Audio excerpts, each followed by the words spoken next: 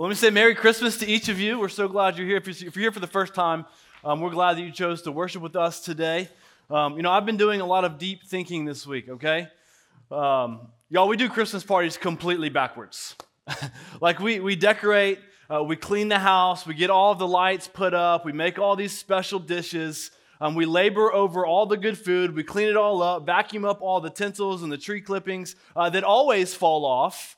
Make sure the pillows are straight, that our blankets are nicely folded, the kitchen is spotless, the bathroom is fresh, and having everything looking immaculate right before our guests arrive with the candles lit, the magical Christmas music playing, Christmas presents wrapped under the tree with the nice bows and ribbons, and all the kids are in their best dress, forewarned to be on their best behavior, doing everything we can to be a warm and welcoming host, hoping that our guests will have a memorable experience full of good food, good company, laughter, and good cheer for them to then prance off into the moonlight after a very Merry Christmas party.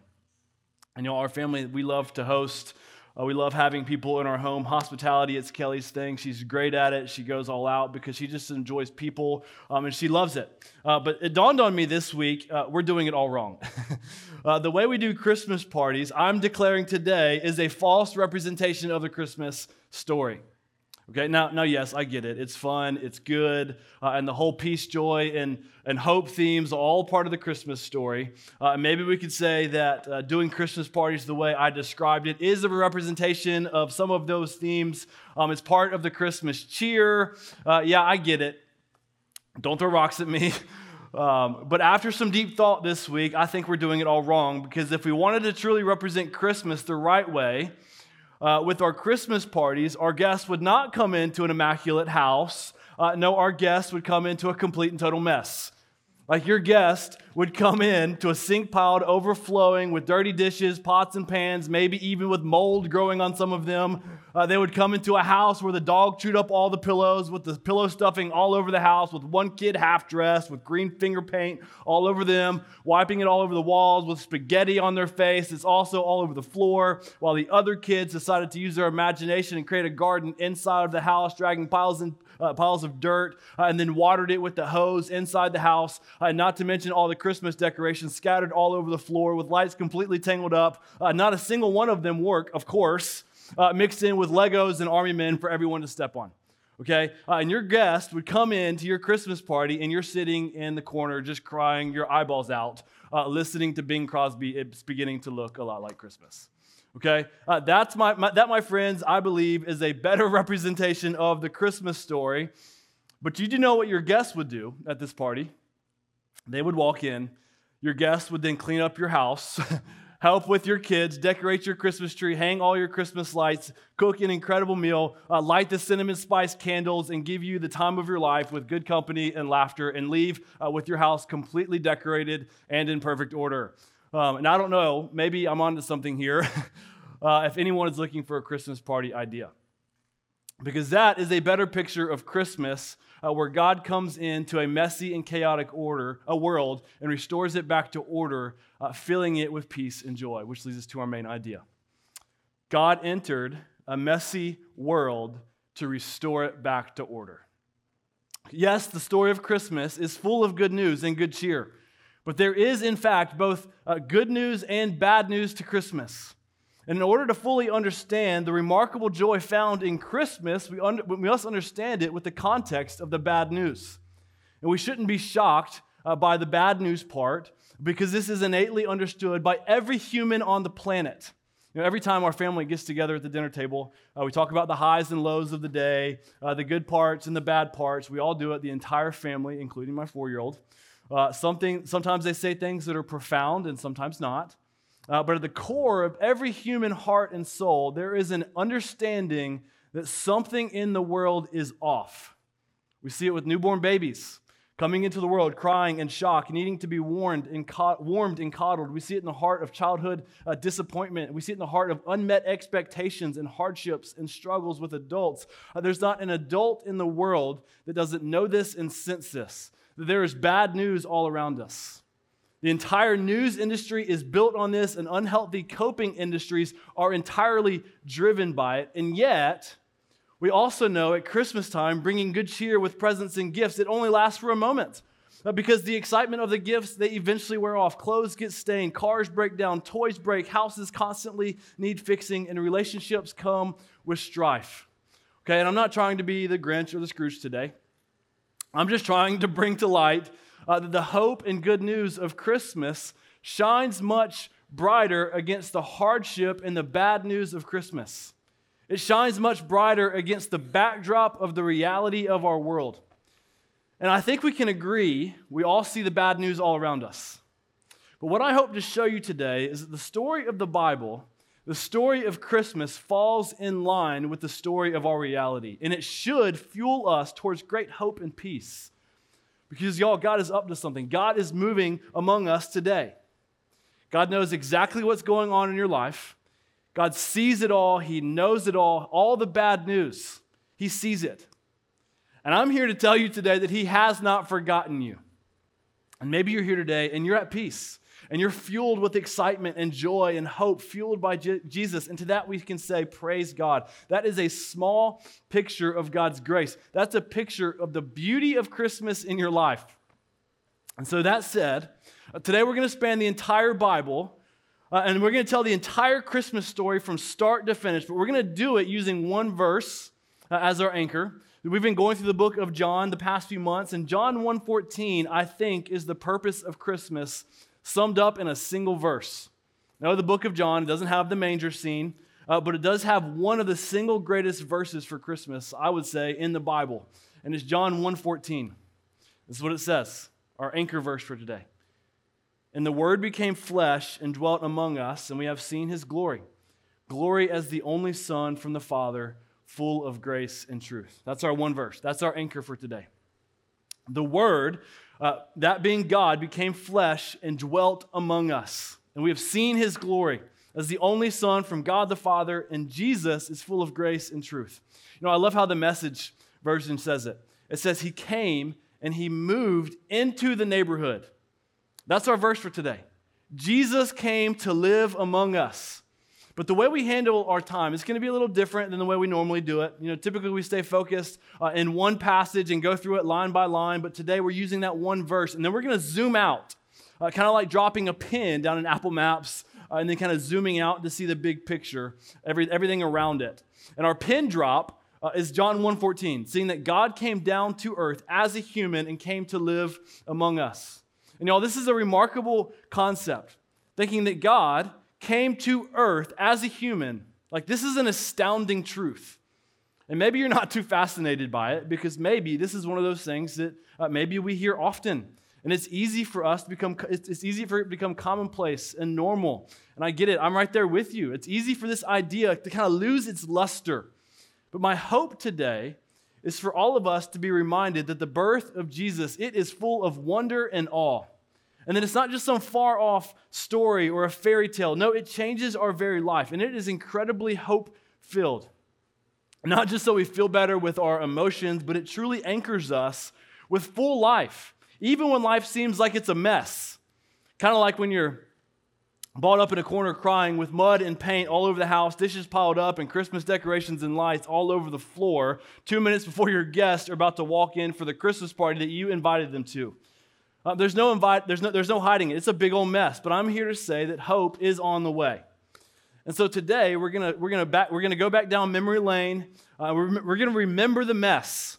Remember the mess that Jesus came into, and remember why God became flesh and why He came to dwell among us. The story of Christmas, it doesn't start with the manger scene. No, the story of Christmas, it starts before the creation of the world. And so this is what we're going to do. I'm going to tell the whole story of the Bible today with 5 different scenes to keep us anchored. But I'm going to do it with that one verse, John 1:14, with the theme of that one verse showing how God came to live among us. And hopefully by the end of our time, through the drama of the Christmas story, the whole Christmas story, we'll see our main idea, how God entered into a messy world to restore it back to order. And hopefully in seeing all of this, we'll quickly notice that this Christmas story is full of the full drama of Scripture. It's not just some piece of historical literature, but it's actually the story of each of our lives. It speaks to the heart of every human. This is my reality. This is your reality. Y'all, the Christmas story is deeply personal to each of our lives, which leads us to scene one of the drama. Number one, God first lived among us at creation. This is why God the Father, God the Son, and God the Holy Spirit, they had a dream and a plan to create something incredible. They had each other in perfect harmony, but God knew there was a story to be told and there was a creation to create. And so in the beginning, as we see in Genesis 1:1, God created the heavens and the earth. And you know what's fascinating about creation? God created every bit of it with the power of His Word, by the mere power of His voice. God created the heavens and the earth with His Word. God created the sun and the moon and the stars with His Word. God created the land and the sea and all the animals with His voice. God spoke and it existed, seeing the very power of His voice shown on repeat at creation. And in all of it, He said it was good. Every bit of it was good. But then at the apex of His creation, He created humans. God created humanity, which started the very beginning of each of our stories. Because God created each person, including you and me, individually and uniquely different, with different DNA strands, with vastly different physical, mental, and emotional makeups. And He created each of us with the power of His Word, each uniquely different, while also creating each of us fully image bearers of God. Each of us were made to reflect the beauty of God. And when God created humanity, the apex of His creation, He said it was very good. Because with humans, with His image bearers, there was love and connection and intimacy and worship. And with these people who would be His children, He would share in His joy and satisfaction, and He would share His peace in the full life that He had. This is the way in which He created each of us, to know God and have a deep connection with God. And when He created humanity in the beginning, humanity's relationship with God was good. Humanity's relationship with each other was good. Humanity's relationship with work and creation and culture, it was all good. Marriage was good. Work was good. Friendships were good. And loneliness and pain and tears and sadness, they did not exist because everything was good. Everything was like a beautiful symphony, in sync and in rhythm and in perfect harmony, and every part perfectly complemented each other. And then all of a sudden, as we leave chapter 2 and enter into chapter 3 of Genesis, everything changed. The good beat and the good rhythm began to lose sync as they stepped into the dark, bad news of Genesis chapter 3. And in this bad news chapter of Genesis chapter 3, this is where we see God begin to weep. This is where the music stops and God's good creation begins to crack and unravel. This is the chapter of the Bible that we see reverberated out into the world that causes us today to also weep and mourn. This is the chapter where those good relationships went sour.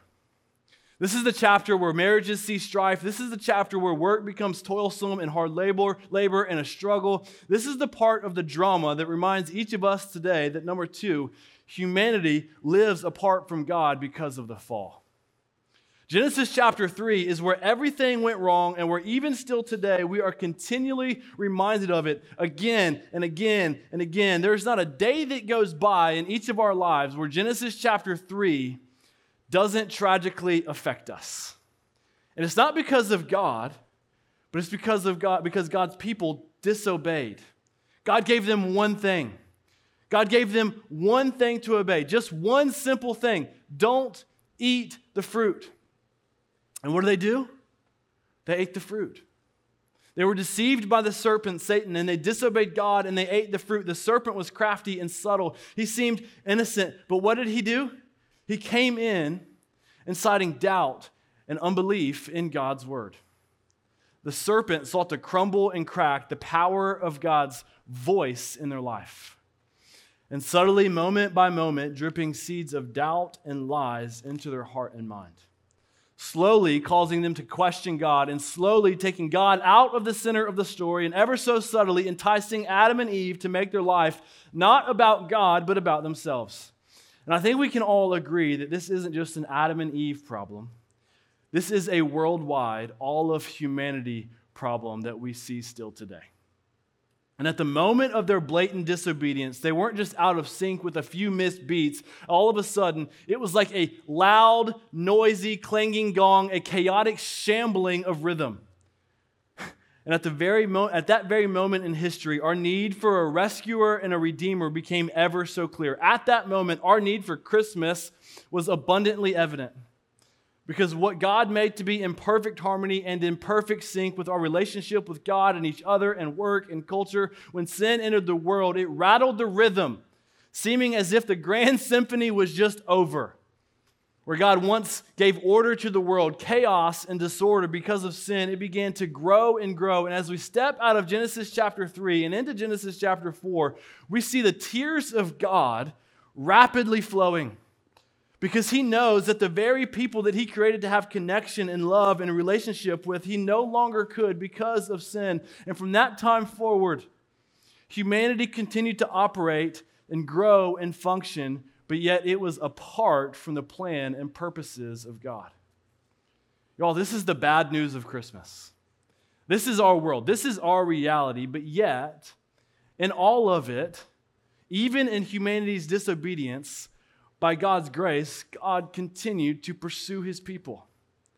And in various times and in various ways, God was slowly dripping the hope of Christmas, slowly reminding them, Christmas is coming. Hope is coming. And throughout this long, painful, dark cycle of separation from God, because of God's kindness and grace, God would show up onto the scene. And in miraculous ways, God would audibly speak to his people. And in variable ways, God would show himself to his people, even in the darkness of the world, slowly making promises to his people that he would come back and rescue them, that Christmas was coming. And throughout the Old Testament, we see God make promises and keep his promises, all the while revealing his character to his people. Because remember, God loves his people. And God created his people to have connection with him. And story after story, generation after generation, God continues to tell his people, hey, I'm still here. Like, I haven't forgotten you. And hundreds of years go by with a bunch of failed kings while sending a bunch of prophets that God would use and speak through to remind his people that he hasn't forgotten them and to turn the hearts of God's people back to God. And as the years go by, God's people became more and more sinful and more messy and disorderly, seeming as if the voice and power and the light of God was growing dimmer and dimmer, and many of God's promises still unfulfilled. Yet all the while, many of God's people seemed as if they didn't even care. Apathy and doubt and unbelief grew deeper and deeper into their hearts, and yet in their apathy, they saw and experienced the effects of being separated from God. They were in a state of desperation, but they were looking in the wrong places. Because they were crying out for help, but they forgot where their help came from, while some of them just simply lost focus. And maybe you today can relate with that. Maybe in a low point or in a state of desperation or confusion, or maybe like what happens with so many of us, maybe you've just lost focus on where true hope is found. This is where we are in our story. In a place of desperation, in a place of confusion and darkness, realizing the cold effects of what happens when God does not live among his people. This is the point of the drama that seemed as if God had forgotten them. Thus, cue the scene, balled up, in the fetal position in the corner of your house, paint and mud and spaghetti sauce all over the walls and the furniture and carpet, with broken Christmas decorations and twisted and tangled lights that don't work all over the floor, with no food prepared and dishes overflowing, piled up all over the kitchens with the kids in an uproar, 30 seconds before your guests arrive. In a state of panic, desperation, and despair. But may we not forget, God over and over again showed up on the scene and spoke promises to them and encouraged his people. And every time, God did exactly what he said. Because God makes promises and God keeps promises.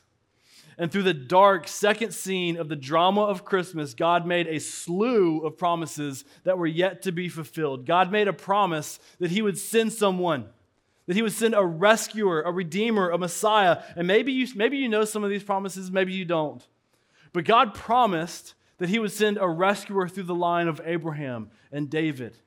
God promised this rescuer would be born of a virgin, that he would come as a child and as a son from the town of Bethlehem, and that he would be called Wonderful Counselor, Mighty God, Eternal Father, and Prince of Peace, and that he would come in humility and with good news and washing away the guilt of sinners, and that he would be giving glory and an everlasting dominion over all the nations of the earth, and that his kingdom would be established forever and ever. And throughout all the failed kings and throughout all the prophets, in spite of their sin and rebellion and doubt and unbelief and sleepless nights, God spoke and made promises to his people in the midst of their great hardship. And over the thousands of years of history, God spoke through the angels. God came to earth and spoke through a cloud, through fire. He came and revealed himself on top of the mountain through thunder and lightning. God revealed himself through parting the Red Sea, through the tabernacle in the temple. God spoke and revealed himself and revealed his presence on earth, and they all revealed his glory.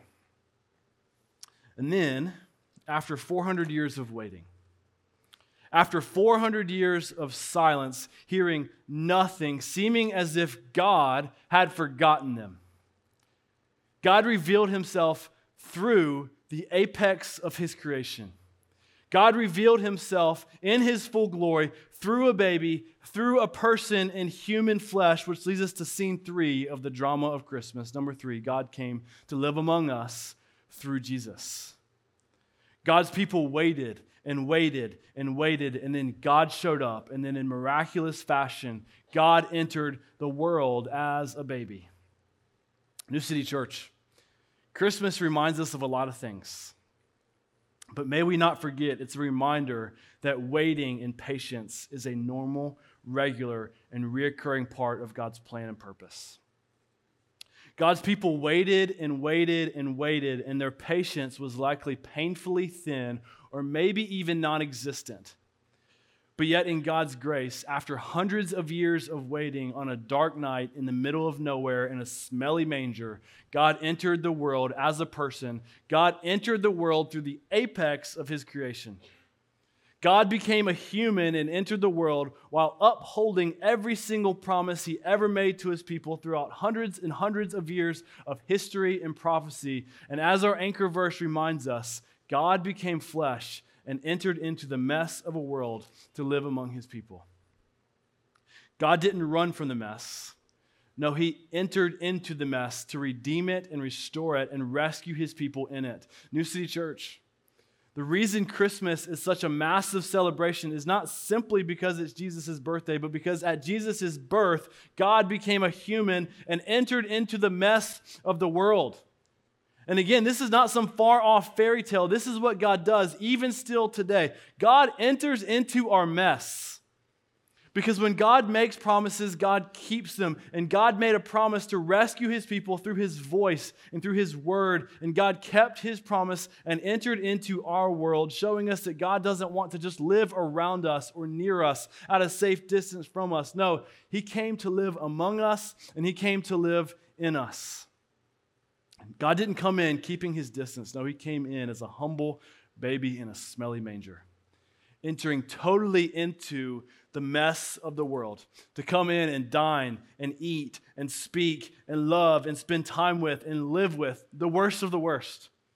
Jesus came for the outcast and the marginalized. Jesus came for the messiest of the messiest. And I just imagine Jesus walking into your house at that Christmas party while you're balled up in the corner, crying in despair and disbelief. Jesus walks into the mess and he walks into the chaos and he beams with joy because he sees you. He has compassion on you because he loves you, and he says, I'm here. I've come to help. I have come to put your house back in order. I've come to clean up the mess. I've come to hang the beautiful lights. I've come to cook a meal for you. I've come to spend time with your kids. I've come with peace and joy and to wipe away your tears. And his only request for you is that you sit with him, that you adore him, that you worship him.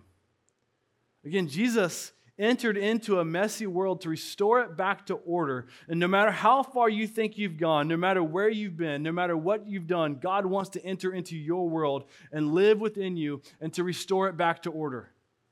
He wants to enter into your marriage and restore it back to order. He wants to enter into your relationships and restore it back to order. He wants to enter into your work and your school and your desire and your life plans and your emotions and your mental health and your finances and restore it back to order. That's what Jesus does. He enters into messes and he makes them masterpieces.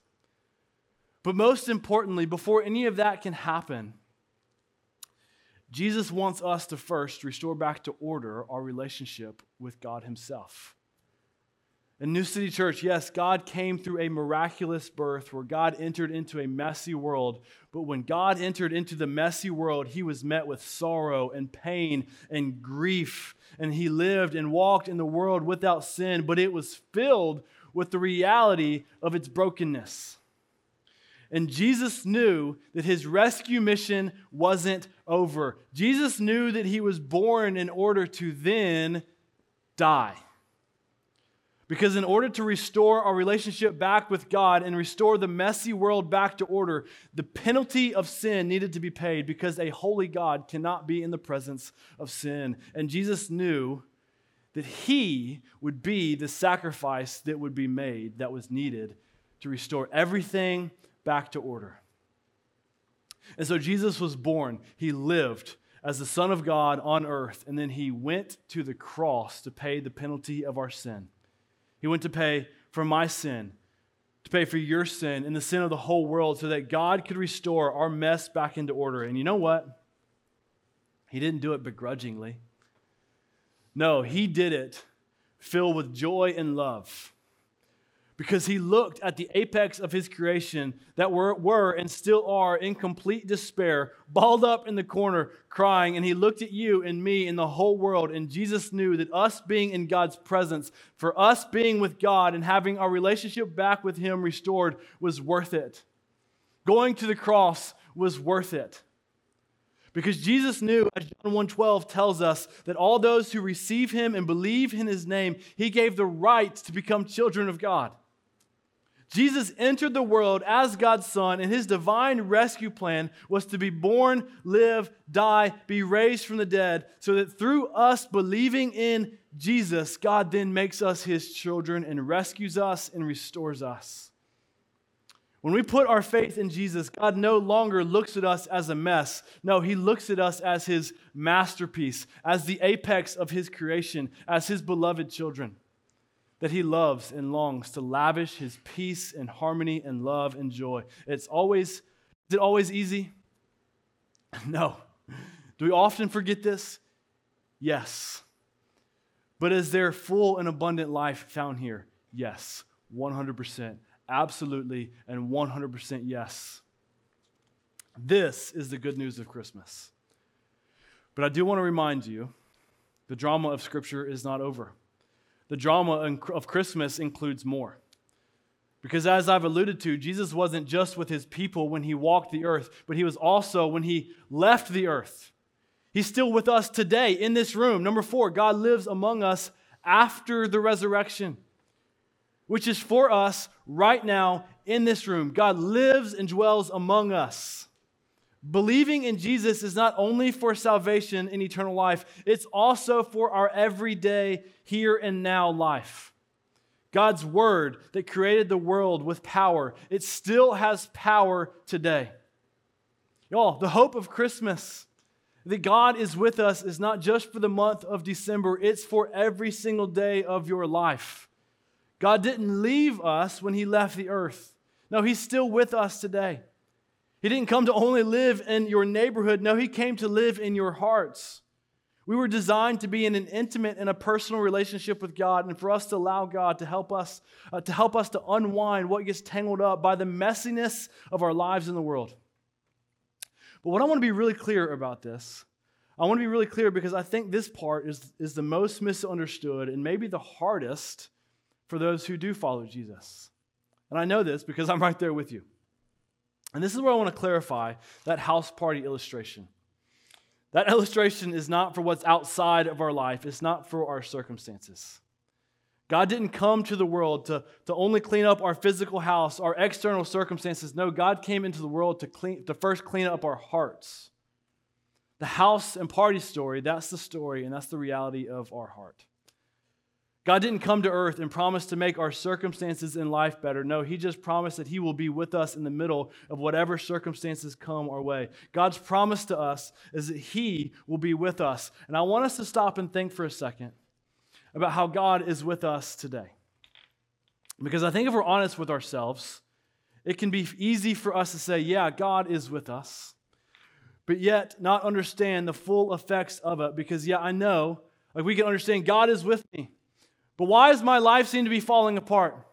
Yeah, God is with me, but why are my finances so strained? Yeah, God is with me, but why does life seem so hard?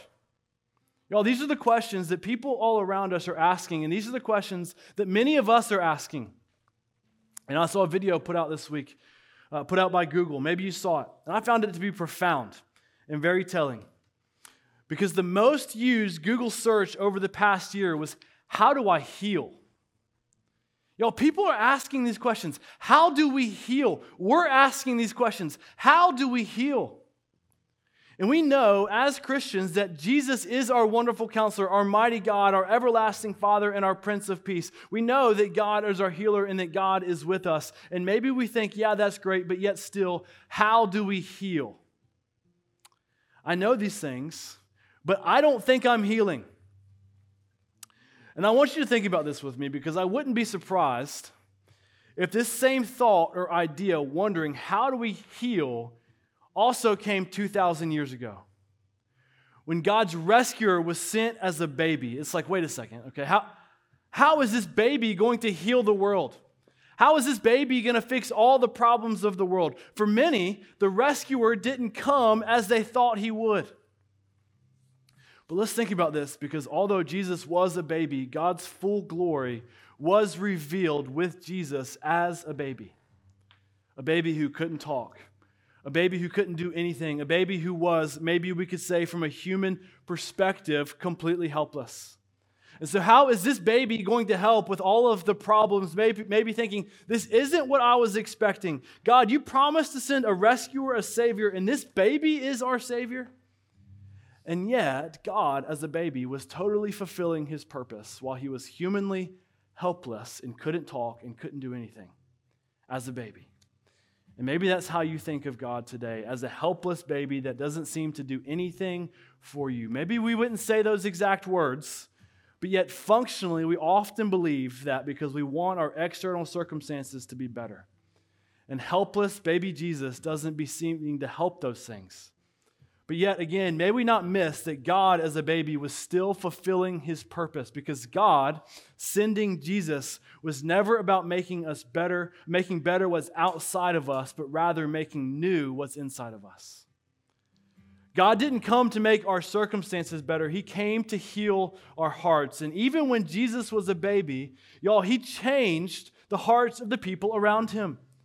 And it wasn't by changing their circumstances, but because He was with them, because God was with them. And I think every parent that has had a baby knows this. You know, I'll never forget when I first was born, sitting there, holding her, looking at her, adoring her, wondering what in the world was going on, processing it all, like I was just caught up in a whirlwind, but yet thinking, she just lays there. She sleeps, she eats, she cries, she goes to the bathroom. I mean, she's super cute. I love this baby a ton, but like, when did she start doing stuff? And I'll never forget looking at Kelly. I was holding her, and I asked, like, hey, what do I do with her? I didn't know. I just put like a little stuffed ball next to her, like pretending to play catch, bouncing it off her little head, you know. And I'll never forget when I asked her that, Kelly said nothing. You just hold her and you snuggle her. And while all this was happening, our baby, she couldn't do anything. And all I could do was hold her tight and snuggle her and gaze upon her and adore her. And while all of that was happening, that baby girl was completely changing my life. Because as many of us know, a baby, while they're not doing a whole lot, they're inevitably changing the heart of their parents. Because as we know, with having a baby, the parent's life can no longer be about themselves. Their life now evolves around that baby. And Jesus, as the baby, was completely fulfilling for those around Him what He came to do. He was changing their hearts. He wasn't making their life easier or better, but He was changing what was on the inside of them, leading them to worship. And so to answer the question, how does God heal us? Y'all, it's not about making what's outside of us better. It's by getting at the root of the problem. It's by getting at what's inside of us. And God changes us and heals us, not by changing our circumstances, but by giving us a new heart and a renewed mind. God heals us by redirecting our hearts and minds back to God, by holding Him close and gazing upon Him and simply appreciating that God is with us. You know, our flesh naturally wants this to be a different way. But the way God heals us is by reminding us that our hope is not in the things of this world, but our hope is in that God who is with us. God heals us by simply, regularly, and repeatedly, by us gazing upon Him. And because that's the way God created us to live. God heals us by helping us to live according to His purpose. God created us to know Him and be with Him, to worship Him and find joy and connection in Him. And it's simply by regularly and repeatedly, daily adoring and gazing upon God where healing is found. New City Church, our way to hope and healing, this is our way to hope and healing. The world's way to hope and healing is found in Jesus by trusting in the power of His Word, by trusting in the promises of God, by being in awe of Him. That He is simply with us. God is not some far-off fairy tale. No, He is real, and He is with us today. Y'all, we need to be reminded daily through His Word that God has not forgotten us, that God is with us, and that God keeps His promises, and that God is enough. And through these regular and repeated ongoing reminders of looking to God's glory and being in awe of our created, God heals us. And you know what? One of the greatest parts of the Christmas drama is that it reminds us, as we talked about, our future hope. May we not forget that one day, in the future from now, God will fully and forever heal and restore the entire world fully and completely.